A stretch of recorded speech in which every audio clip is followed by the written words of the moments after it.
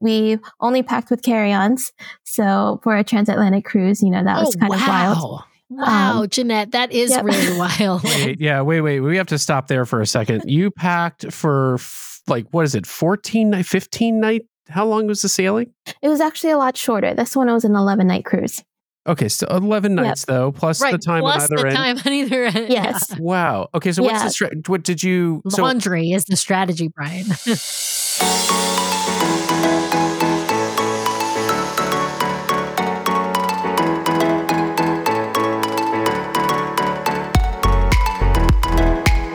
Welcome back, everybody, to this week's episode of the DCL Duo podcast, brought to you by My Path Unwinding Travel. And Sam, it's review time.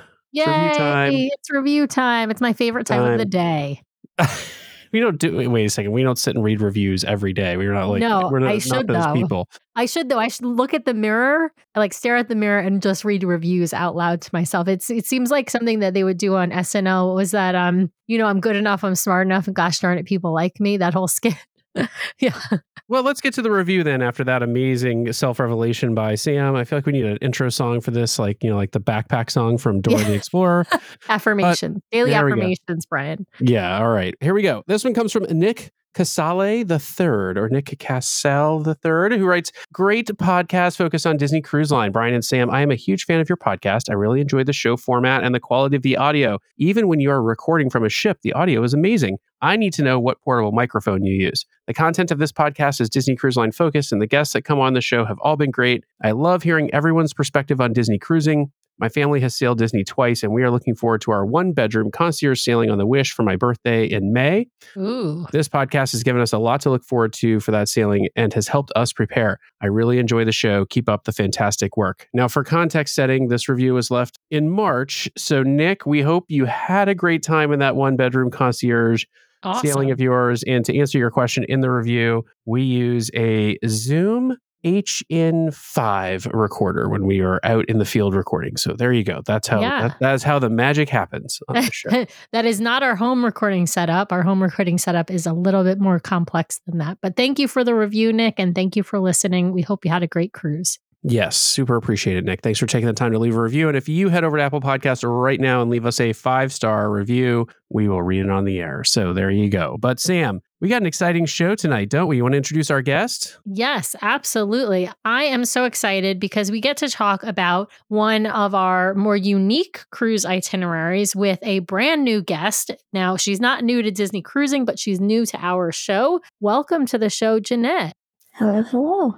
Yeah, thanks for joining us, Jeanette. We're so excited that you reached out. This is a great itinerary that you got to do, the Westbound Transatlantic. And this was on, obviously, the Dream instead of on the Magic that's been done, obviously, the last several years. But before we dive into our topic of the show, we have to ask you about your cruise creds. Tell us, how many times have you sailed Disney Cruise Line? Have you sailed any other lines? And what kinds of itineraries have you done?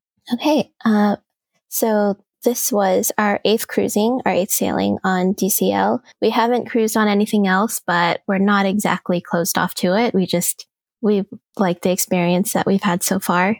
Our first experience cruising, it was back in 2009. My husband and I were 19 years old. Had only been dating for a year, and his family was going on a cruise, and it actually wasn't intentional. They were supposed to stay in the Animal Kingdom Lodge. They are DBC members, and the Kidani Village wasn't ready yet. And so they ended up giving them a credit for Disney, and whoever they were speaking to said, have you ever considered a cruise? And they never had. They just jumped on it. We went on the cruise. It was funny because, Christian, my husband, had asked, hey, can I bring my girlfriend? And they said, well, she can if she can come up with the money for it, because he's one of 5 children. So his parents bringing along the kids, even with the credit that they had from Disney, it was still going to be kind of a costly vacation for them. And multiple rooms too. Yes, they had to have 2 rooms. So I don't think they were expecting me to come up with the cash, but I had worked all summer and I was saving, and I showed up to their house with an envelope full of cash and put it down on the counter. And, I was able to go. And ever since then, we're married now, so it all worked out, and have been vacationing with them to Disney. And actually, that was the only cruise that we have cruised on with his family since then. We've tried to go on other ones, but medical reasons in 2019, we had a British Isles cruise that was canceled. And then all through 2020, we were all trying to cruise together. We had the Baltic one, which unfortunately that itinerary doesn't exist anymore. We had a Norwegian cruise scheduled and Northern Europe, which his parents were able to do right before our Transatlantic. Getting back to the cruises that we've done, we did that in 2009, and then we didn't sail again until 2016. And that was 2 years after Christian and I had gotten married, but I had just finished graduate school. So we wanted to celebrate, being adults out there in the real world. And before I had to start a full-time job, we went on this cruise, and it was to the Med. Oh, so that was our second one. Yep. We were 26 years old, and I still got carded at the Cove. It was at the Cove Cafe. It was hilarious. They said, "Are you sure that you're 18 and older? This is the adult only section." And looking back, it was hilarious because we saw a lot of young couples this time, and we're like, that was totally us. We just looked like children. And after the Med, we did an Alaskan cruise in 2018. We went with our best friends. So it was 2 couples, no children. We went, had a blast, didn't know what we were getting into, not realizing when we booked it, it was one of the most expensive itineraries. Yes. But we made it work. 2019, we did the Mexican Riviera. So we were on the Wonder again. The pandemic happened. And so we couldn't cruise, but we kind of got antsy. So as soon as they had opened up the itineraries, we jumped on it. And so at this point, we had only ever sailed on the Magic and the Wonder, and we wanted to try to complete the fleet before the Wish had come out. And so we did a 3-night cruise on the Dream, and then another 3-night cruise on the Fantasy, and it's really unique for that ship. It was just one of those repositioning ones, and we happened to hop on it. And then we went on the Wish, and we were actually supposed to be on one of the inaugural sailings, so on the 3rd sailing. And when they had postponed it, we got the 50% credit. And so we sat on that for a while until we couldn't anymore.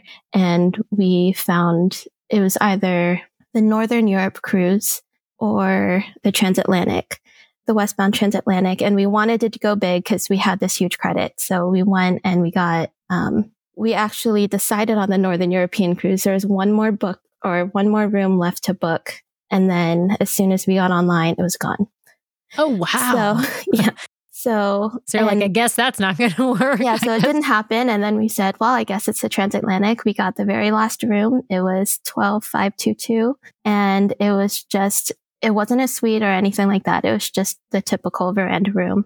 But it was our first time sailing concierge. So we said we had to do it. We have this incredible 50% off concierge Transatlantic cruise. I mean, that's the way to get your money's worth, right? I mean, it's still an expensive cruise, but at 50% off, it's a lot more reasonable. What was this adults only? I feel like it was. Was it just the you and your husband, or did you have kids in tow? Nope, it's just me and my husband. We don't have any kids. We have a cat here at home, and that's it. Remember those days, it was Brian? Just the 2 of us. Vaguely, Sam. Vaguely, I remember them vaguely. I know. Well, listen, those halcyon days. Yes, I remember them. Yeah, amazing, Jeanette. Listen, it was fate. I feel like it was meant to be that you were supposed to be on the Transatlantic cruise and in concierge. I love that. So you mentioned this was your first time doing concierge, right? How did you sort of land on that? Was it literally the only room left on the cruise, or was it you decided, okay, we want to splurge, we want to do concierge, and there was no restriction on that 50% discount from the Wish cancellation? It was exactly that. The fact that there was no restriction, because normally we'll try to do a placeholder, but you can't, there is no benefit when you to that if you book concierge. Just figured, let's go ahead and do it. It's a long itinerary, so we're getting the best bang for our buck. And the Westbound Transatlantic was a bucket list cruise that we didn't think we could do for a while. And so we just booked it. For a lot of our family and friends that know us, we travel a lot. We're kind of spontaneous travelers. And so we booked this. When we booked it, it wasn't the last room on the ship. There was plenty still going, or still available, but this was the last concierge room. And after the experience of losing out on the Northern European one, we just booked it. Yeah. Now, one thing for folks to know about concierge is you can't cancel a concierge room. Now, that isn't to say you can't change it to a different cruise, but it's a non-refundable deposit. So if you decide you can't do concierge, you can move it to a regular room. It's just you can't get a refund on that deposit, or you can move it even to a different cruise. But that's one difference with concierge. So, Jeanette, let's start with your pre-booking process. Obviously, you're going to have a lot of sea days on any transatlantic or transpacific crossing.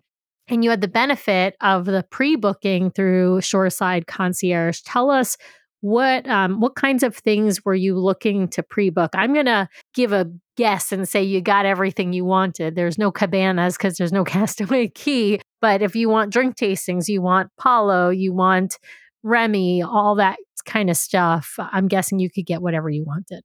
Yes, we booked everything that you pretty much could book. So we did quite a few drink tastings. We ended up canceling a couple just because, we knew with the lounge and everything that we wouldn't really need it. But I kept the champagne, and we loved the chocolate and liqueur. My husband did. He did a tequila margarita tasting, or we actually did that one together. And then he did, I think, a martini tasting by himself. So when I had the champagne tasting, he had his, and that was all set up by Shoreside. And so we just kind of told them, when we wanted it, we didn't want to miss any shows. We wanted to make sure that it wasn't after dinner, because we've done those, and those are kind of brutal after you have dinner. And we got our late seating. You have a totally full stomach, and then there's a ton of alcohol to taste. It's not the best timing. I would agree. No.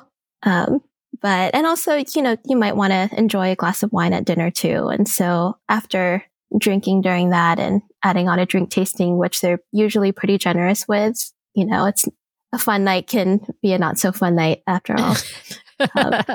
But we were able to get the dining rotation that we wanted, which we didn't realize, but searching on Facebook and reading vlogs, Reddit, we realized that was something that we could do.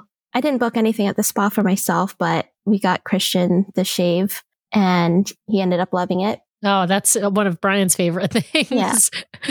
Love that. And the only things that we didn't get was just because they weren't offered. So they were a couple of excursions. They just weren't offered. I think it was one for Bermuda that we wanted, and they didn't have it this time. And I think it's just because we weren't staying a night. And so it was very limited on what they had, but everything else, we got exactly what we wanted. And that was such a great experience. And tipping ahead of time, adding just onboard credit whenever we needed, just to make sure that we weren't worrying about anything as soon as we got on board. I'm going to miss that, if we ever cruise again and we're not concierge. I know. Listen, it's wonderful. I mean, the extra benefits of all that pre-booking stuff and having Shoreside Concierge, and then on board, of course, having concierge to book things for you and to never have to deal with guest services or even the spa or anything like that. I think that is, that's a huge benefit. That being said, we will still cruise non-concierge. We are planning on cruising non-concierge. But it is, I totally understand where you're coming from. It can be hard. It is hard to go back. Yeah, you don't, like I like to tell people this, you don't have to sail concierge, have an amazing cruise on Disney Cruise Line. If you want to splurge and be a little bit more pampered, concierge is there. But I'll also tell you that there are other cruise lines out there offering far more for the same price that Disney's charging for concierge. So the value proposition is getting a little out of whack in my mind. But it's a great way to be pampered. We're certainly looking forward. As we're recording this, it is about a week before, 2 weeks before Thanksgiving, and we will be sailing concierge for the week of Thanksgiving, and it will be lovely, I'm sure. Yes. So, Yeah. So, Jeanette, did you book any adult dining since you had Remy and Paulo as options on the Disney Dream? Yes. So we actually booked Paulo twice, and both for dinner. And we are in the unpopular camp of Paulo dinner versus Paulo versus brunch. Wow. Yeah. And we got to experience brunch on our med cruise. So it was pre-pandemic. We had the whole experience. We did the buffet, also ordered off the menu, and we loved it. I felt like a princess. The server was amazing. But dinner, I don't know what it is about dinner. It's just it just feels more relaxed. It feels more intimate. And we liked everything on the menu.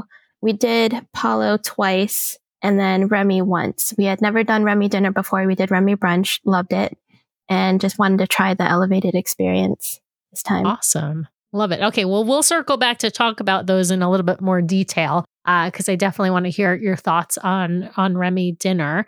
But let's start by talking about like logistics. Where were you sailing out of, and how did you get there? And did you spend time, before the sailing, wherever that was?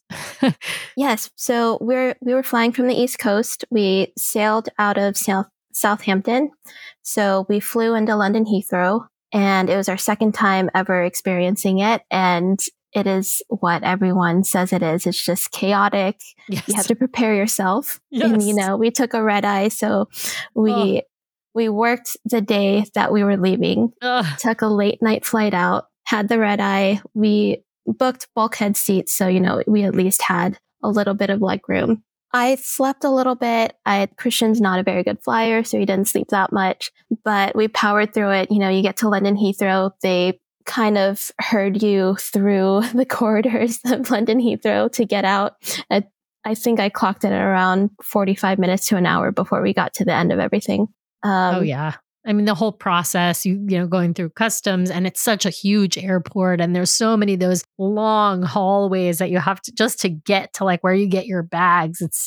It's a crazy experience. Absolutely. I think it's the busiest airport in the world. Yeah, that sounds about right. It's busier than JFK, I would say, and I feel like JFK is probably the busiest, I don't know, in the United States, except maybe, I don't know, LAX Atlanta. and O'Hare or Atlanta. I don't know. Anyway, they're all crazy, but Heathrow seems like craziest. Okay. So you finally get out of Heathrow. Did you guys spend any time in London? We did. So we were going to spend 2 days and take the shuttle down to Southampton with everyone else on the way down, but we decided we didn't really want to risk that, and we wanted to see Southampton too. So we only stayed one night in London, and we stayed at the Georgian Hotel. It was near Westminster, near Buckingham Palace. And so when we left the airport, we took a bus and got our way down there, and it was probably 10 o'clock in the morning. So still too early to check into the hotel, but luckily we were able to leave our bags. And so we left our bags and just hit the ground running. We went to a bunch of places. We knew with just 24 hours, we couldn't really go to anywhere that had queues. It was more of the, go by the places rather than go inside and really experience them. But you can get a picture outside Westminster Abbey. You can, take a picture of Big Ben and Parliament. You can, you can do a good bit of sightseeing without, as you mentioned, going inside and doing the tours, because that you really need, extra time for. Any highlights from your time in London, and how was the hotel was it to your liking? And did you feel like the location was good, that sort of thing? I thought the location was okay. It wasn't too bad. Everywhere you go in London, you kind of have to take public transportation, and we're pretty comfortable with doing that. So we did the taxis to get to the Borough Market. We did do the Underground a couple of times, and that was actually a lot simpler than we initially thought it would be. And then where the hotel was, it was kind of an up and coming neighborhood, and it felt safe. It was strange because all of the buildings just looked the same when you're going down. So That's hard. Yeah. Easy to get lost. Yeah, we loved it. We loved the character of it. We, walked around the corner and down the street a bit to get to a local coffee shop, and it didn't feel touristy at all, which is kind of what we liked. So yeah, we would stay in that area again or another one. The hotel itself was really cute. It was a boutique hotel, and, they're older buildings, so they didn't have AC, and it was actually a very warm weekend. Oh, wow, we got an email a couple of days before saying, just warning everyone that it is an older building. They don't have AC in their rooms. They will provide a fan in the rooms, and we can ask them to change the duvet to just a top sheet if we wanted to. And so that we did that. We got the fan, and we had the fan blowing on us just directly that entire night. Had the window open. It was very, very hot. And we were up on, I want to say maybe the 4th level. And so a lot of stairs going up, and heat rises. So it was pretty warm. Yeah. Pretty warm on the 4th floor. Yeah. And we were glad to, kind of just be out and about in the cooler air. Yeah. And this is the end of September then, or is this early October? It was the middle of September, actually. We arrived there on September 15th. Okay. That's right. I was trying to remember exactly when the ships had, back across, and I never remember the exact timing. So I mean, September can be still warm in London, so sounds like it was. Okay, so then you decide to head to Southampton that very next day, right? And have one night in Southampton before you sail out. How did you guys get down there? And I don't even know if it's down or up there. I have no idea directions. Yeah. Sorry to anyone from the UK that's listening. I'm terrible I don't know England that well. But yeah, how did you get to Southampton, and what did you guys get up to there? We went down on bus. So on a bus, it was, I want to say, close to 2 hours that we were on the bus. And it was smooth. It was pretty easy to get down there. And we were right down the street from the bus station our hotel was, which is kind of why we chose it. We just wanted to make sure that we could, we only packed with carry-ons. So for a transatlantic cruise, that was kind of wild. Wow, Jeanette, that is really wild. Wait. We have to stop there for a second. You packed for what is it, 14 night, 15 night? How long was the sailing? It was actually a lot shorter. This one was an 11-night cruise. Okay, so 11 nights though, plus the time on either end. Yes. Wow. Okay, so what's what did you, so full Laundry disclosure is the strategy. Full disclosure, I've gone to Europe before in a carry-on, but it involved finding places that would do my laundry on the cheap kind of thing. Is that what you did? Did you manage to have enough clothes to get you onto the cruise, and then you did laundry on the ship? What was the strategy there for folks at home? That's what we did. We had enough to make sure that we could do laundry on the first or second day of the cruise. But that also it was a longer cruise, so we had formal night. We had to pack that. The shoes take up a lot of space. So I have a pretty strict rule of I only bring 3 pairs of shoes. I brought 4 this time, but I feel like pool shoes don't really count. Yeah. So you have to have sneakers, you have to have flip-flops, and you've got to have 1 or 2 pairs of sandals, shoes, whatever you're going to wear with your dresses for dinner, basically, right? Yeah. Yeah. That's what I do. I try and limit myself to those 4 whenever we cruise. If it's a shorter cruise, I limit it to 3. Yeah. Mm-hmm. But that's hard. Yeah. Shoes are a problem. Yeah. So they were very heavy packs. I will say that. So we had our packs and a personal item, and we had to carry that. That was us being responsible for our luggage, and we were burned, I think, on our honeymoon, and that was the last time we checked a bag to a destination. Oh, wow. And so our rule is, we carry on our luggage going to a destination, but we can check whatever we want coming back. Yeah. That's smart, because when you get home, you still have clothes, right? So Versus if you're flying to your honeymoon and you don't have clothes for several days, that's not really that fun. Yeah. Yeah. That makes sense. Okay, so you get to Southampton carrying your very heavy packs and personal items. What did you guys decide to do in Southampton before the cruise left? So we got there kind of middle of the day. So we had just enough time to, put our bags in our room. So we stayed at the Moxie Hotel, which is, really, really close to the port and walkable around downtown Southampton. And so there was it's a very, very large boat show or water sporting boat show. And it was absolutely packed. And I feel like we still need to go back to Southampton because they had, with it sort of being a convention and boat show, they had those fences that were lined and you couldn't really see into some areas. So there were some parts that were just completely blocked off. Feel like that kind of prohibited some views out that would have been really great to see some of the ships coming in. Yeah. And so a lot of the restaurants were busy. You had to have a reservation, and we did not. So we kind of begged our way in to a little place. We stopped by a little pub there. They had this little old town. Not sure what it was called, the Duke of Wellington. So it's this little pub and we got some drinks there and we were hoping to get some food because, we had this long bus ride and they actually they had changed their schedule because of the boat show. So they were done selling food and then at least for lunch. And then they had to basically save all of their provisions for dinner and the reservations were all booked up. So we ended up finding a place called the Pig on the Wall. And they kind of squeezed us in. So, we were sitting in lounge chairs rather than an actual dinner table or out on the patio.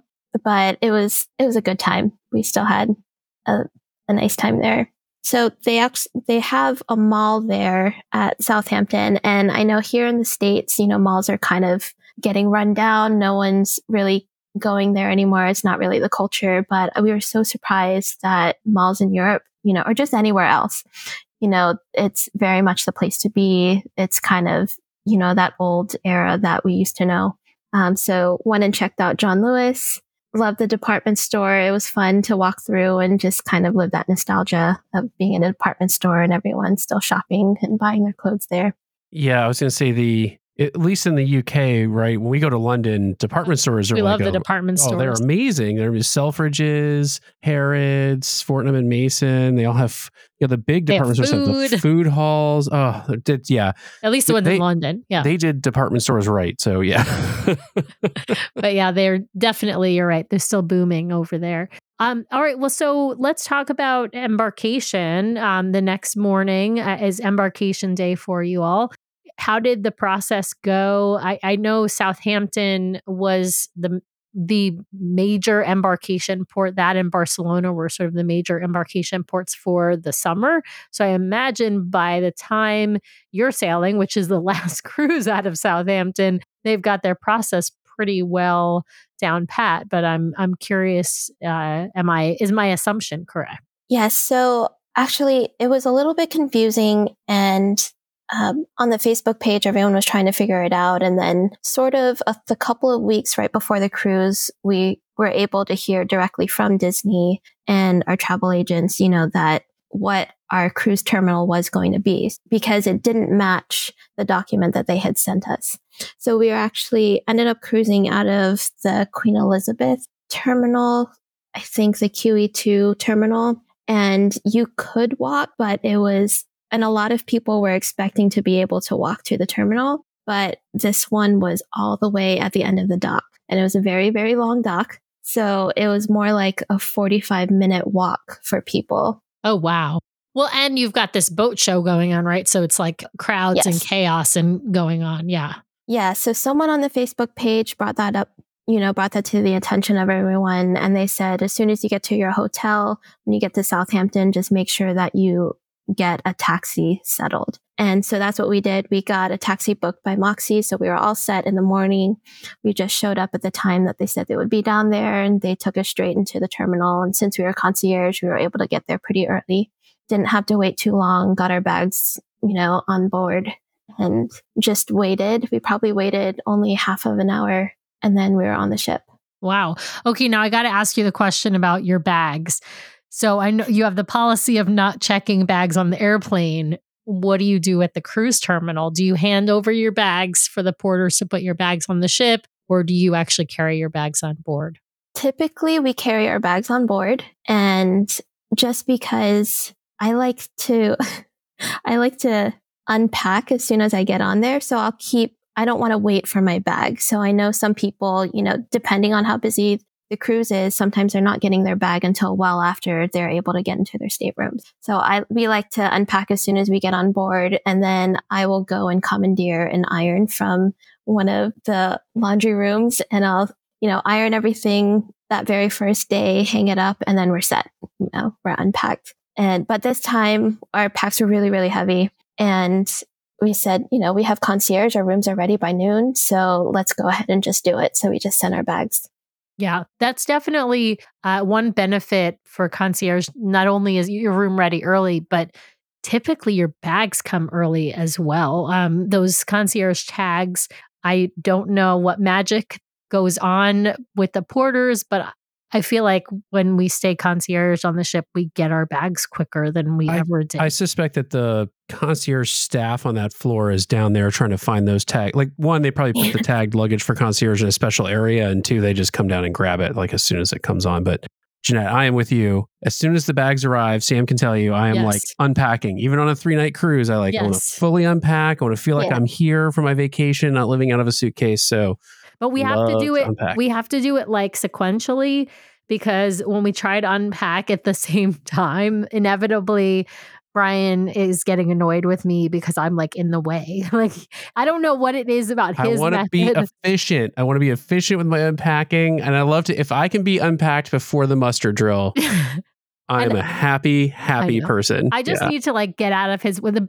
Our best cruises are where I get out of the way. Like, I go deliver magnets or something and let him unpack, and then I come back and unpack myself and Nathan. It's just easier. I fully embrace my compulsion, my compulsion toward organization. And then he reorganizes. I'll unpack stuff. I'm like, what's the character from Big Hero 6 where it's like everything has a place. Everything has a place. Yeah. So yeah, there you go. All right, Jeanette. So you're on board the beautiful Disney Dream.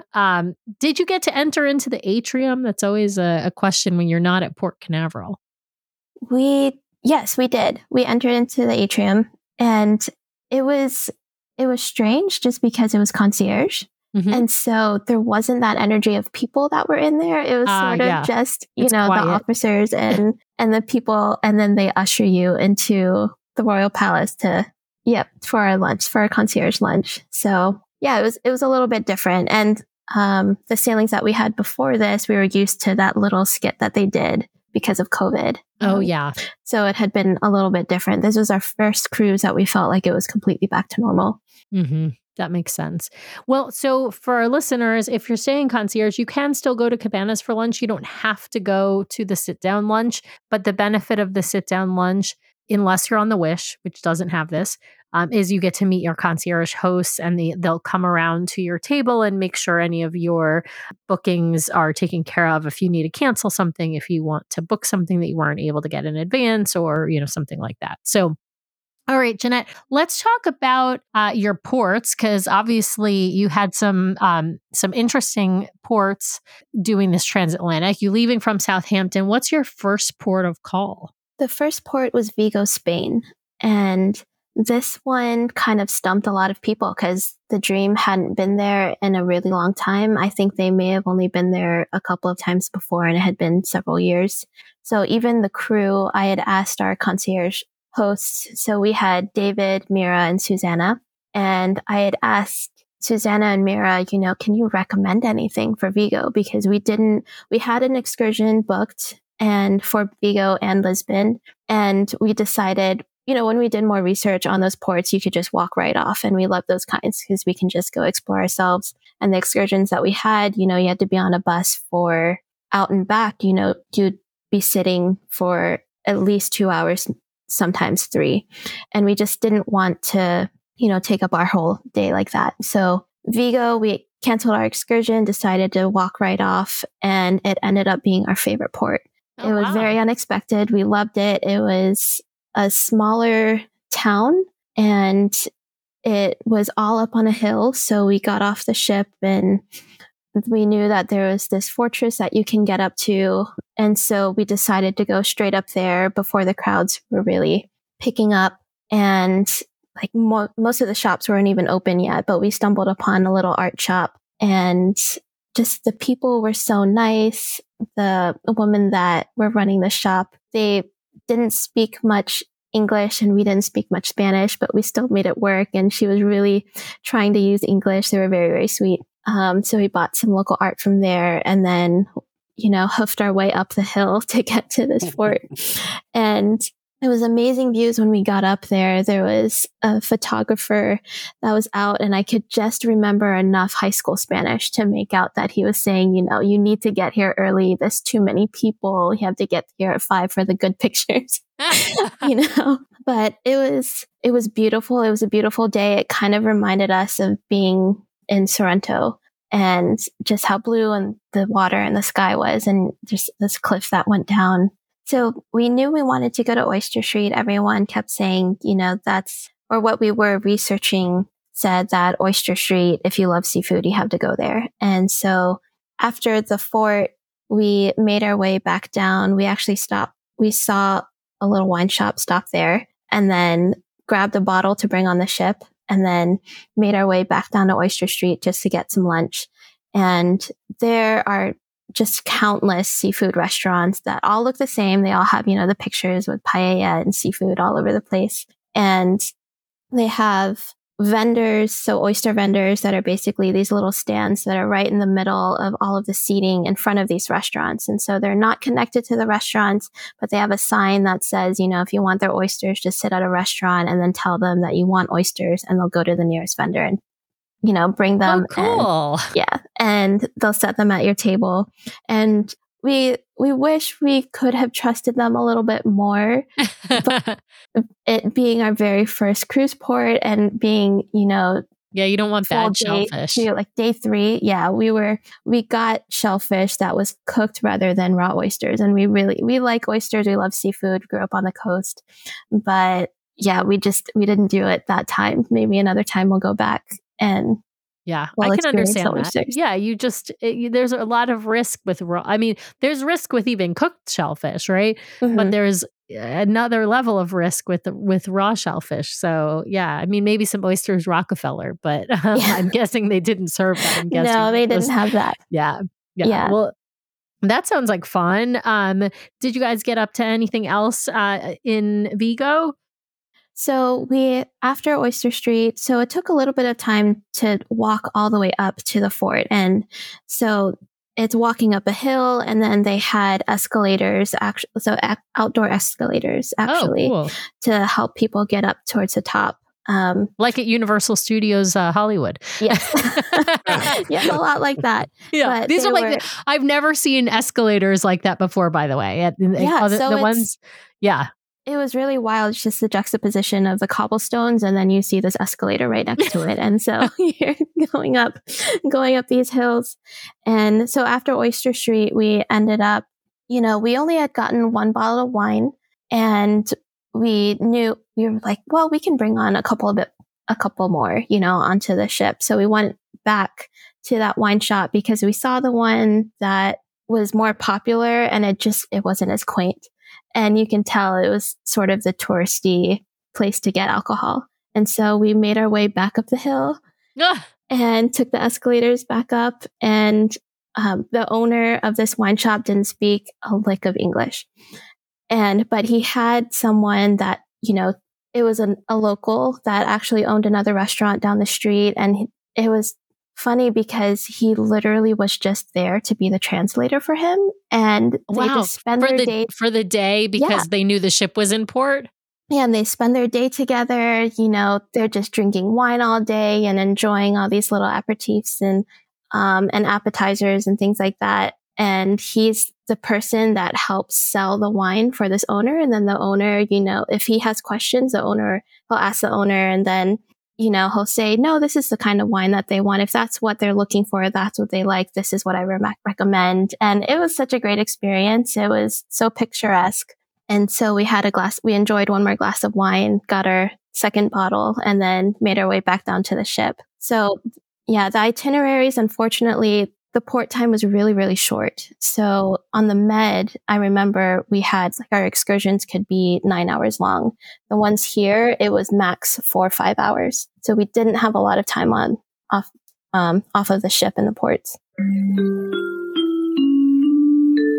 Hey, DCL Duo fans, we get the question all the time, should I use a travel agent to book my next Disney cruise, or should I just book with Disney directly? And I'm going to tell you, if you have that question in the back of your mind right now, you should stop what you're doing and head over to mypathunwinding.com/DCL Duo. The folks over at My Path Unwinding provide an amazing service. They are so knowledgeable and so friendly. We rely on them ourselves to book our family vacations, and they provide an amazing service. And the best part is, you don't pay anything extra for it. Disney, other tour providers, and other cruise lines have built the cost of their commission into their pricing. So if you're booking directly, you are just paying that money back to the provider when you could be spending it on the kind of service you would get from My Path Unwinding Travel. You've heard from their agents on our show. They are so knowledgeable, so giving of their time. They know so much about Disney Cruise Line, Sailing Concierge, other cruise lines, other all-inclusive vacations, and adventures by Disney that if you have a vacation in mind, they are the ones to book it for you. So again, head over to mypathunwinding.com/DCL Duo so they know we sent you their way. Thanks, My Path Unwinding, for sponsoring the show. And with that, back to our episode.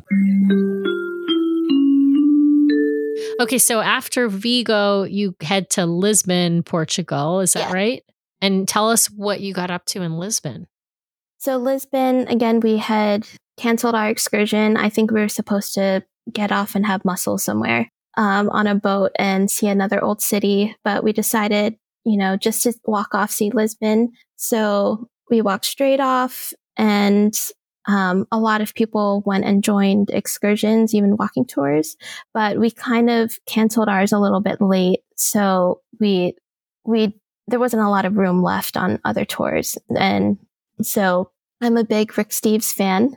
Everywhere we go, I try to buy a Rick Steves book. And Vigo, that is not a popular enough port yet that he doesn't have a book for it. So, but I got his little snapshot of Lisbon and kind of went off of that.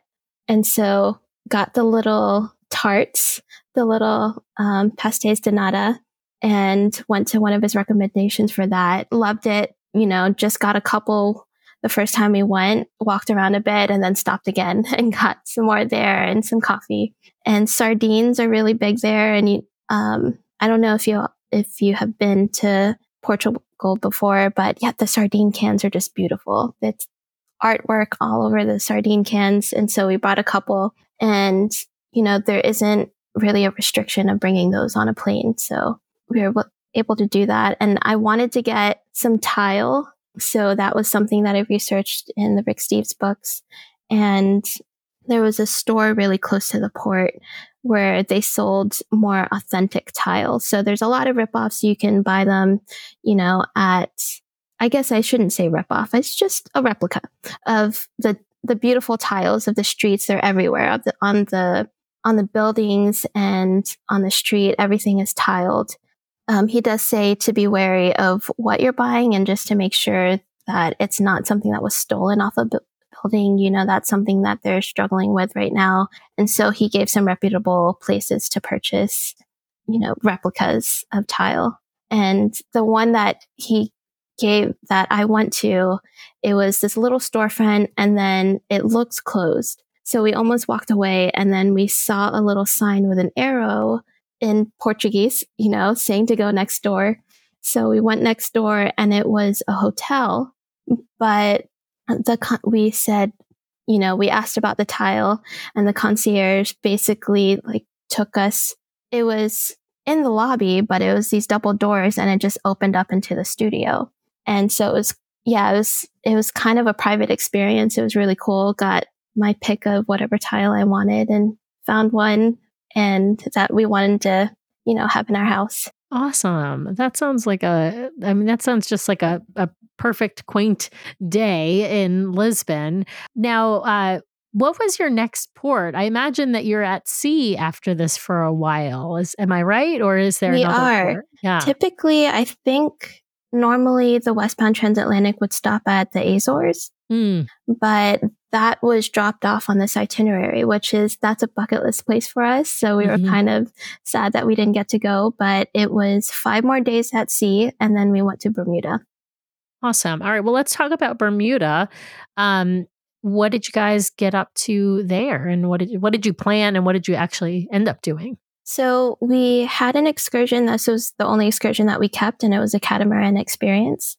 Almost booked. It was these caverns and a flamingo experience, and it looked really, really cool. It had great reviews, but we said if we're going to be in Bermuda and it's our one warm port, we're going to get in the water. So we did the catamaran experience where they took us out to a reef and we got to do some snorkeling, and that was really, really fun. We had never snorkeled around, live coral reef before. We've, snorkeled around in the Bahamas, but you're just kind of looking in the water at fish. But this one, there was so much just inside of the reef, and it was beautiful, all of the colors. And it was super, super salty. So we didn't have an issue floating, which was really nice. Awesome. Now, was Bermuda your last port before you port back in the U.S.? And did you port back in Port Canaveral or Miami? I can't remember for this. We actually came back to New York. Oh, even more Yeah, because they had the New York fun. sailings that then That's right. Aaron went on. And That's yeah. right. I forgot about that. Was there any port in between Bermuda and New York, or is that really your last stop? No, there wasn't. It was our last stop. So, and since we had never been to Bermuda, we actually think everyone was able to get off ship. We got there really early, so we were able to get off a lot earlier than we thought, and our excursion wasn't until noon.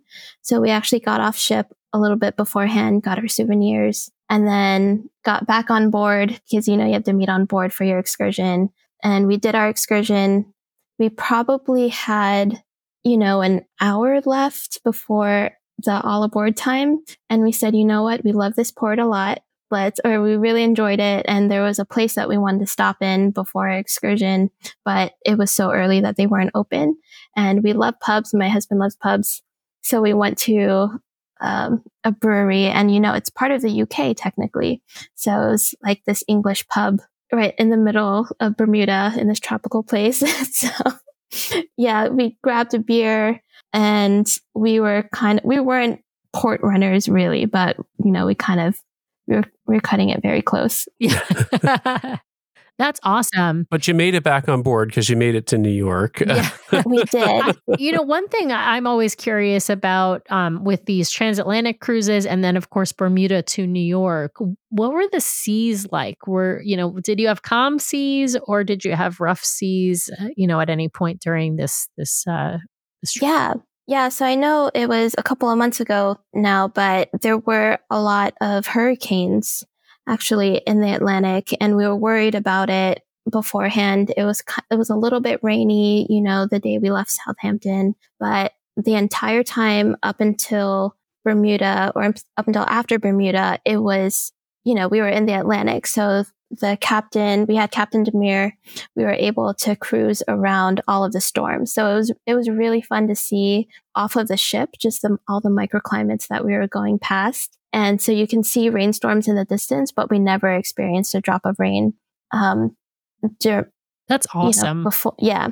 It's kind of amazing how they can do that, though, because you're right. They're in the middle of the ocean for several days. And so they can just go a little bit north or a little bit south. And so you can end up with this kind of zigzaggy route. But yeah, avoiding the rain is key.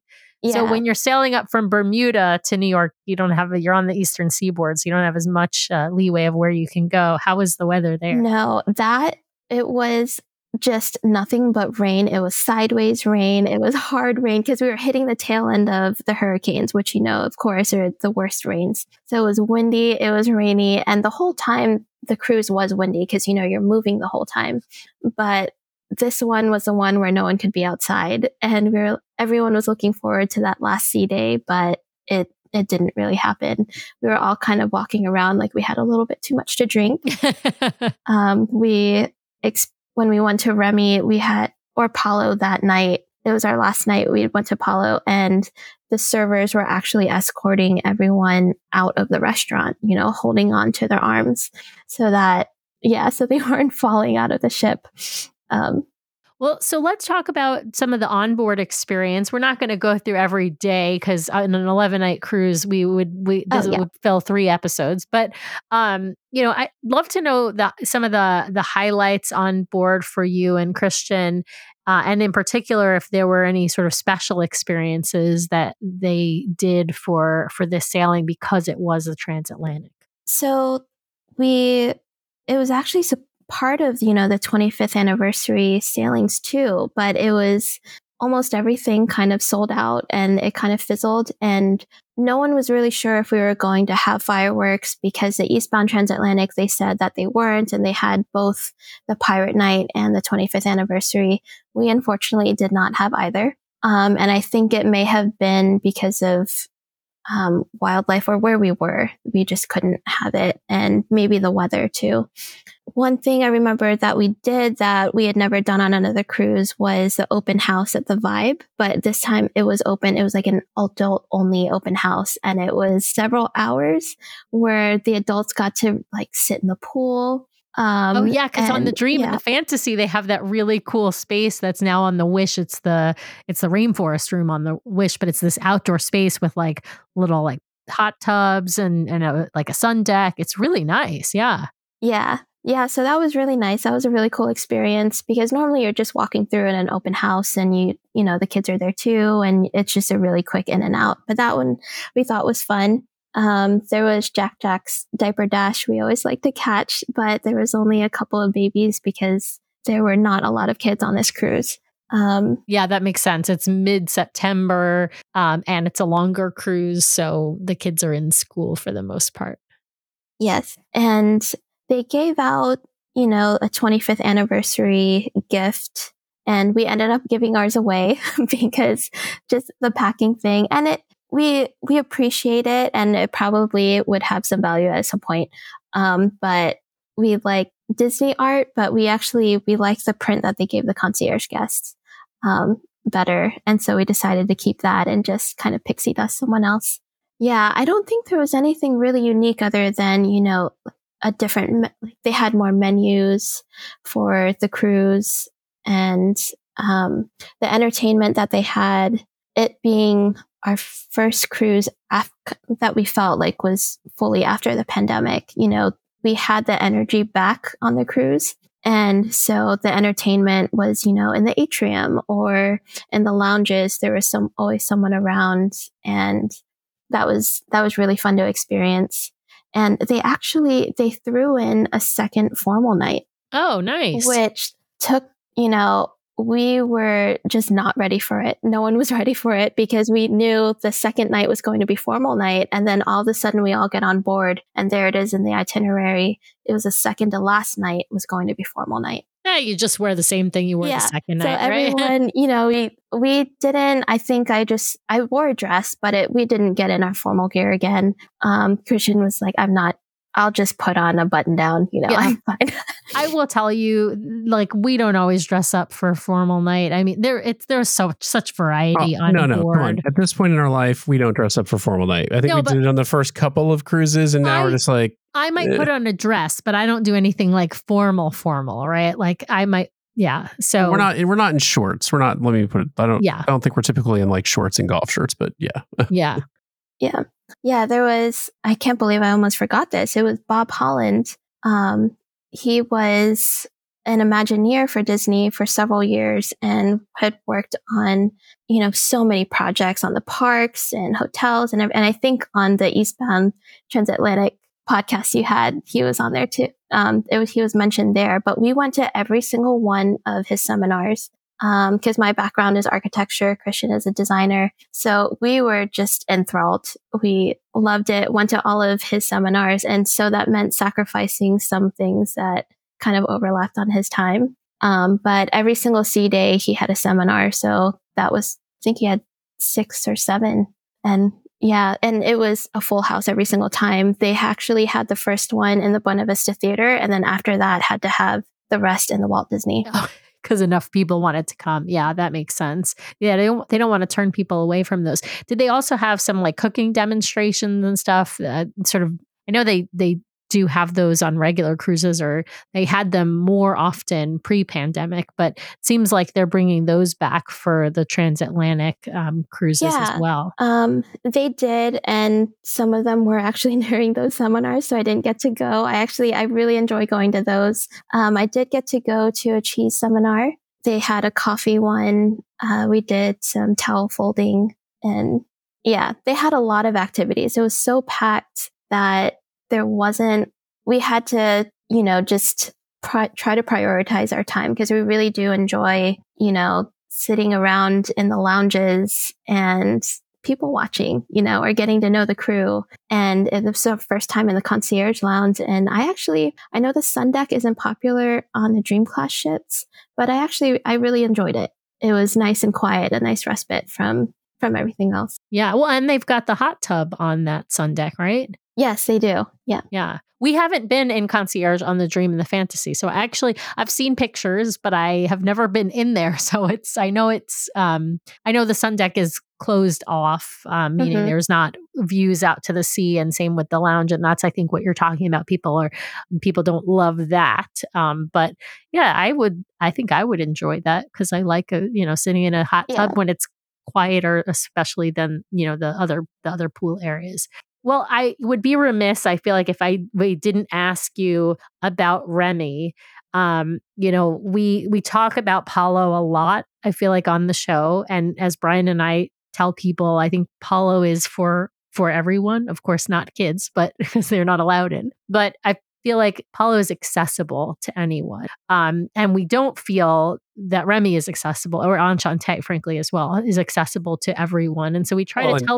And to be clear, accessible for two reasons. One, right, you have to be adventurous eater. You have to be okay with foams and giving up control, I think, is part of it too. Giving up control. Yes. Well, you have some control. At least in Remy, I feel like you get a better sense of the menu than when you do Enchante and you're like in chef's hands, right? Like Remy, you choose one side or the other. But I think also cost, right? Like Palo, $50 a person plus a tip, and if you want wine. But it's much more accessible than, I'll just say, the bill at the end of a dinner at Remy or Enchante can take your breath away for a second. So yes, have plenty of wine to soften that blow. But yeah. But I'm curious, Jeanette, you said this was your first time doing Remy dinner. You had done Remy brunch before, I think you had mentioned. What did you think about Remy, and what would you say to somebody who says, hey, I've never been to Remy, I've been to Paulo, I love Paulo, should I go to Remy? I think it's great to experience once. And so we don't know if we will go back. Not that we didn't like the food, but just that we do enjoy Paulo. And a lot of it is because of the cost. It is very expensive. And we feel like if you go back, you would be getting the same thing. They do offer 2 menus. So one by an American chef, and then one by the French chef. And we got both. Then they always recommend it. That way you can just try off of each other's plates. We did not do the pairing with it. We just got, we just chose a couple of nice glasses of wine and decided to go that way. We did get the Miyazaki Wagyu beef, and it was a 2-ounce, piece of meat, but it was $70. And and it was very, very good. And we're glad we tried it. But we feel like Remy is a place to splurge. And so we prepared ourselves for that. We knew that it would be a big chunk of the cost that we were spending on adult dining. But we enjoyed it. We enjoyed the time, just the leisurely pace of the dinner. And, the servers were fantastic. And the whole thing is an experience. Them presenting the food to you and preparing it in front of you. The cheese was amazing. Oh yeah, that cheese cart. Oh. Yeah, when the cheese cart came out, it was so great.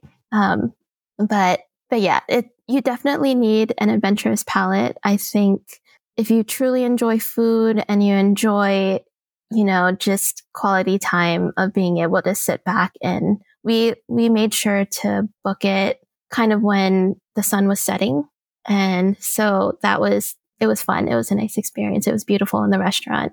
I want to go back to something you said, because Sam also gets the Mizuyaki beef nearly every time we go. And for listeners out there, when you hear $70 for a 2-ounce portion, I want to say two things. One is, this cow is living a lifestyle better than my own, wherever it is. And two, I don't think you could eat much more than 2 ounces of No, this it's beef, 'cause very it's buttery. so Yeah. buttery, and it's so rich and has so much fat content into it that if you ate a 4-ounce portion, you might have just curtailed the rest of your evening. So Yeah.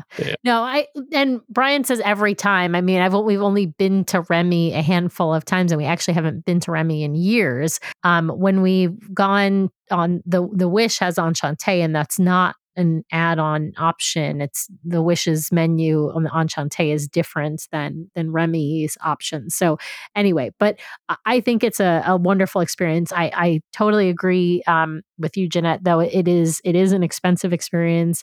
It's probably also not for everyone.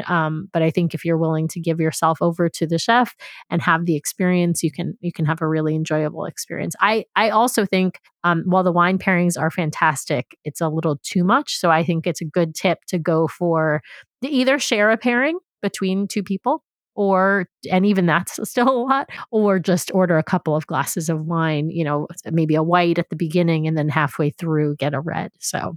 Right. And they have the sommelier that will, cater to what you like and, give you the best advice for what to pair with the menu that you got.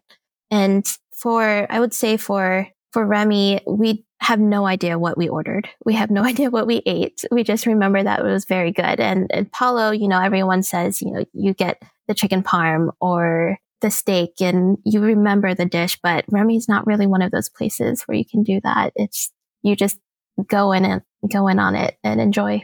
Well, I have one question before I subject you to what I am now affectionately calling the Spanish Inquisition. But I'm curious, would you recommend this cruise to others? So 11 nights at sea. Some people look at that and go, oh my gosh, or 11 nights on the ship, not 11 nights at sea, but that's a lot of days at sea. I'll put it that way. Some folks look at that and go, man, I'm going to get just bored out of my mind. Like I couldn't do it. Right. But would you recommend this cruise to others? And if so, like, what's the one thing you would tell people, the one reason you would give people as to why this was just such a great experience? I would recommend it. And for us, we just wanted to give a Dream Class ship a second chance because the way we saw them was just on a 3-night cruise. We weren't really able to experience adult dining because we wanted to experience each of the restaurants and rotational dining. Like, this one was the dream. It was this first Westbound Transatlantic sailing. And the ports, you get a few ports, but they're great ports. So we really enjoyed that. And you actually don't get bored. If anything, we felt like we did not have enough time to do a lot of things that we wanted to do. And a lot of times, we're sitting around trying to lounge, but it wasn't really the case at this one. There was maybe a couple of hours every day where we got to do that. But they keep the itinerary pretty packed. And so even on that last night, on that last day when we all got rained out, they fluff up the navigator a little bit and put more in there. Trivia, more towel folding, origami, whatever. Yeah, more stuff to do during the day and inside. Yeah. Yeah. And the community was great. So someone had started a WhatsApp chat for everyone because you can chat without cellular service on board. And so it was a great way to, go around, do fish extenders, pixie dust. People are giving tips. So there was an amazing double, rainbow on day 4 off the full rainbow off the side of the ship. And it lasted for maybe a minute or two. And the people were on the chat, trying to tell each other that it was there and the sharing pictures, just the community was really fun to have. And it's a Disney experience. You get to know your servers and all of that. Nice. Well, it sounds like an amazing time. But, Jeanette, we have reached that point in our show where I need to hand you back over to Sam for some arbitrary questions, some arbitrary rules, and a dash of judgment, or the round we know as the Spanish Inquisition. No, rapid fire. Rapid fire is what it's called. That's right. Brian, you're acting like I torture people. All right, Jeanette. No, you just judge them. You judge them. Thank God they're remote, or else you probably would torture them. Brian, you're terrible. All right, we're going to start with your Disney favorites, and then we're going to talk some cruise line favorites. Jeanette, who is your favorite Disney character? You can pick anything in the Disney universe, meaning anything that Disney owns. I really like Pascal. Oh, yes, from Tangled. Love it. Awesome. Yes, he's just so cute. I don't He know why. is. I really like him. Yeah, and he changes color. All right, what's your favorite Disney movie? It would be The Lion King for me and the original. Yes. So grew up watching that. So yes, you cannot. If you were going to pick the other Lion King, I would tell you you're wrong. But no, you're correct. That is a good answer. All right, favorite Disney song? Okay, if anything from Tarzan or Tangled, I feel like such good soundtrack. So I think the Trashin' in the Camp is the one. Oh, that's so fun. Yeah. I love that. All right, favorite Disney Cruise Line stage show? So I would say, I don't know if it's fair because I only saw this once and we have only been on the Magic once, but it's Tangled. And just because of Mother Gothel, whoever had played her was absolutely amazing. The vocals were just beautiful and so powerful. But that's because she's a Broadway performer. So okay, I thought so. Yeah, Mother Gothel in Tangled on The Magic is typically being played by a visiting Broadway artist. So someone who has been on Broadway or on a national tour or in the West End. So generally, not just a professional performer like all of the Disney performers are, but like at another level. So yes, but Tangled is a fantastic DCL stage show. So that's a good answer. Yeah, and Believe this time, it was our first time seeing Believe, and it was great. Oh, nice. Awesome. All right, favorite bar on board any of the Disney ships? Okay, so me and Christian, we both, honestly, we don't like the Wish too much, but we love the Bayou. Oh, and I know there's mixed reviews on that, but we love the energy that we had. We went on a maritime cruise. And so there was a band that was there almost every single night, just the Christmas music. And it's just a very pretty bar. Oh, it is. It's gorgeous. All right. Favorite onboard activity on a Disney cruise? Art of the Theme Show Tour. Yes, I love that. Yeah. For those who don't know what that is, it is an adults only tour of the ship where they tell you about, the artwork of the ship, maybe the carpets of the ship, maybe the lamps of the ship or lighting fixtures. They'll tell you sort of all kinds of artistic design details and theming and all of that. And the tour changes depending upon who your tour guide is. So you can go on it more than once on the same ship and actually get a different tour. But it's, fantastic. All right. Favorite rotational dining? We like Tiana's place. Yes. I mean, who doesn't love Mardi Gras night in there? It's fantastic. All right. You have been on the Magic. You have been on the other ships, the Dream, the Fantasy, and you have also been on the Wish. So I have to ask you, Aquadunk, Aquaduck, or Aqua Mouse? I like the Aquaduck. That is the right answer. Classic. It's a classic. Actually, I will say I do like the Aqua Mouse as well, but that's and I've been on all of those slides, and the Aqua Dunk, it takes your breath away, and you're just so scared there at it's the first terrifying. couple of seconds. Yeah. Yes, it's not terrifying. Stop it. There are kids listening to this. It's exhilarating. Listen, it is. I have been on it now twice. That is fair. And I will go on it again in about a week. So it's exhilarating and invigorating all at the same time. And I love it. I love everything about it. The next controversial question is, what is your favorite ship, Jeanette? It's the Wonder. That's the right answer. That's the right answer. Right answer. We love the Magic class. That actually was our very first ship. And so we went so long ago that we knew it wasn't even Tiana's place yet. It was still Parrot Key. Yeah, we still haven't experienced Rapunzel's. So on the Magic. Oh, wow. When we went on our med cruise, it was I think the year or two before. Oh, right before that dry dock. Yeah. Well, you'll have to get on the Magic again because that the Rapunzel's Royal Table is fantastic. All right.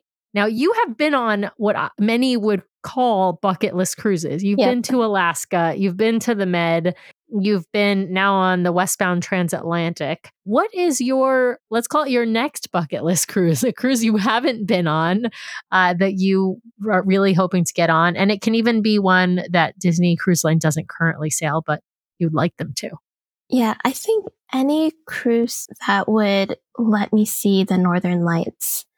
We really want to try and see them one day. And I just feel like to see them on a cruise ship in the middle of the ocean would be really, really cool. But honestly, for an itinerary that exists or did exist, it would have been the Baltic cruise. because it went to, I think, 7 different countries in one itinerary. A lot of countries, we just haven't made our way that, to that far yet. Yeah.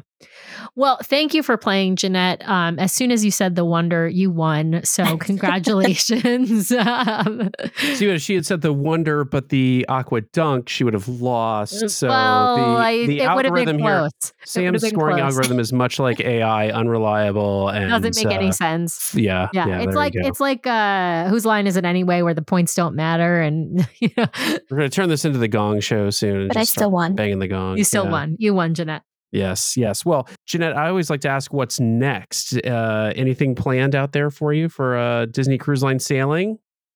No, we got a placeholder. We don't have a cruise set just yet. Our 10-year anniversary is next year, but we don't think we're going to do a cruise for that one. Yeah. So, but Disney is always, in the forecast for us, where his family is a huge Disney family. I'm sure we'll end up at the park somewhere at some point.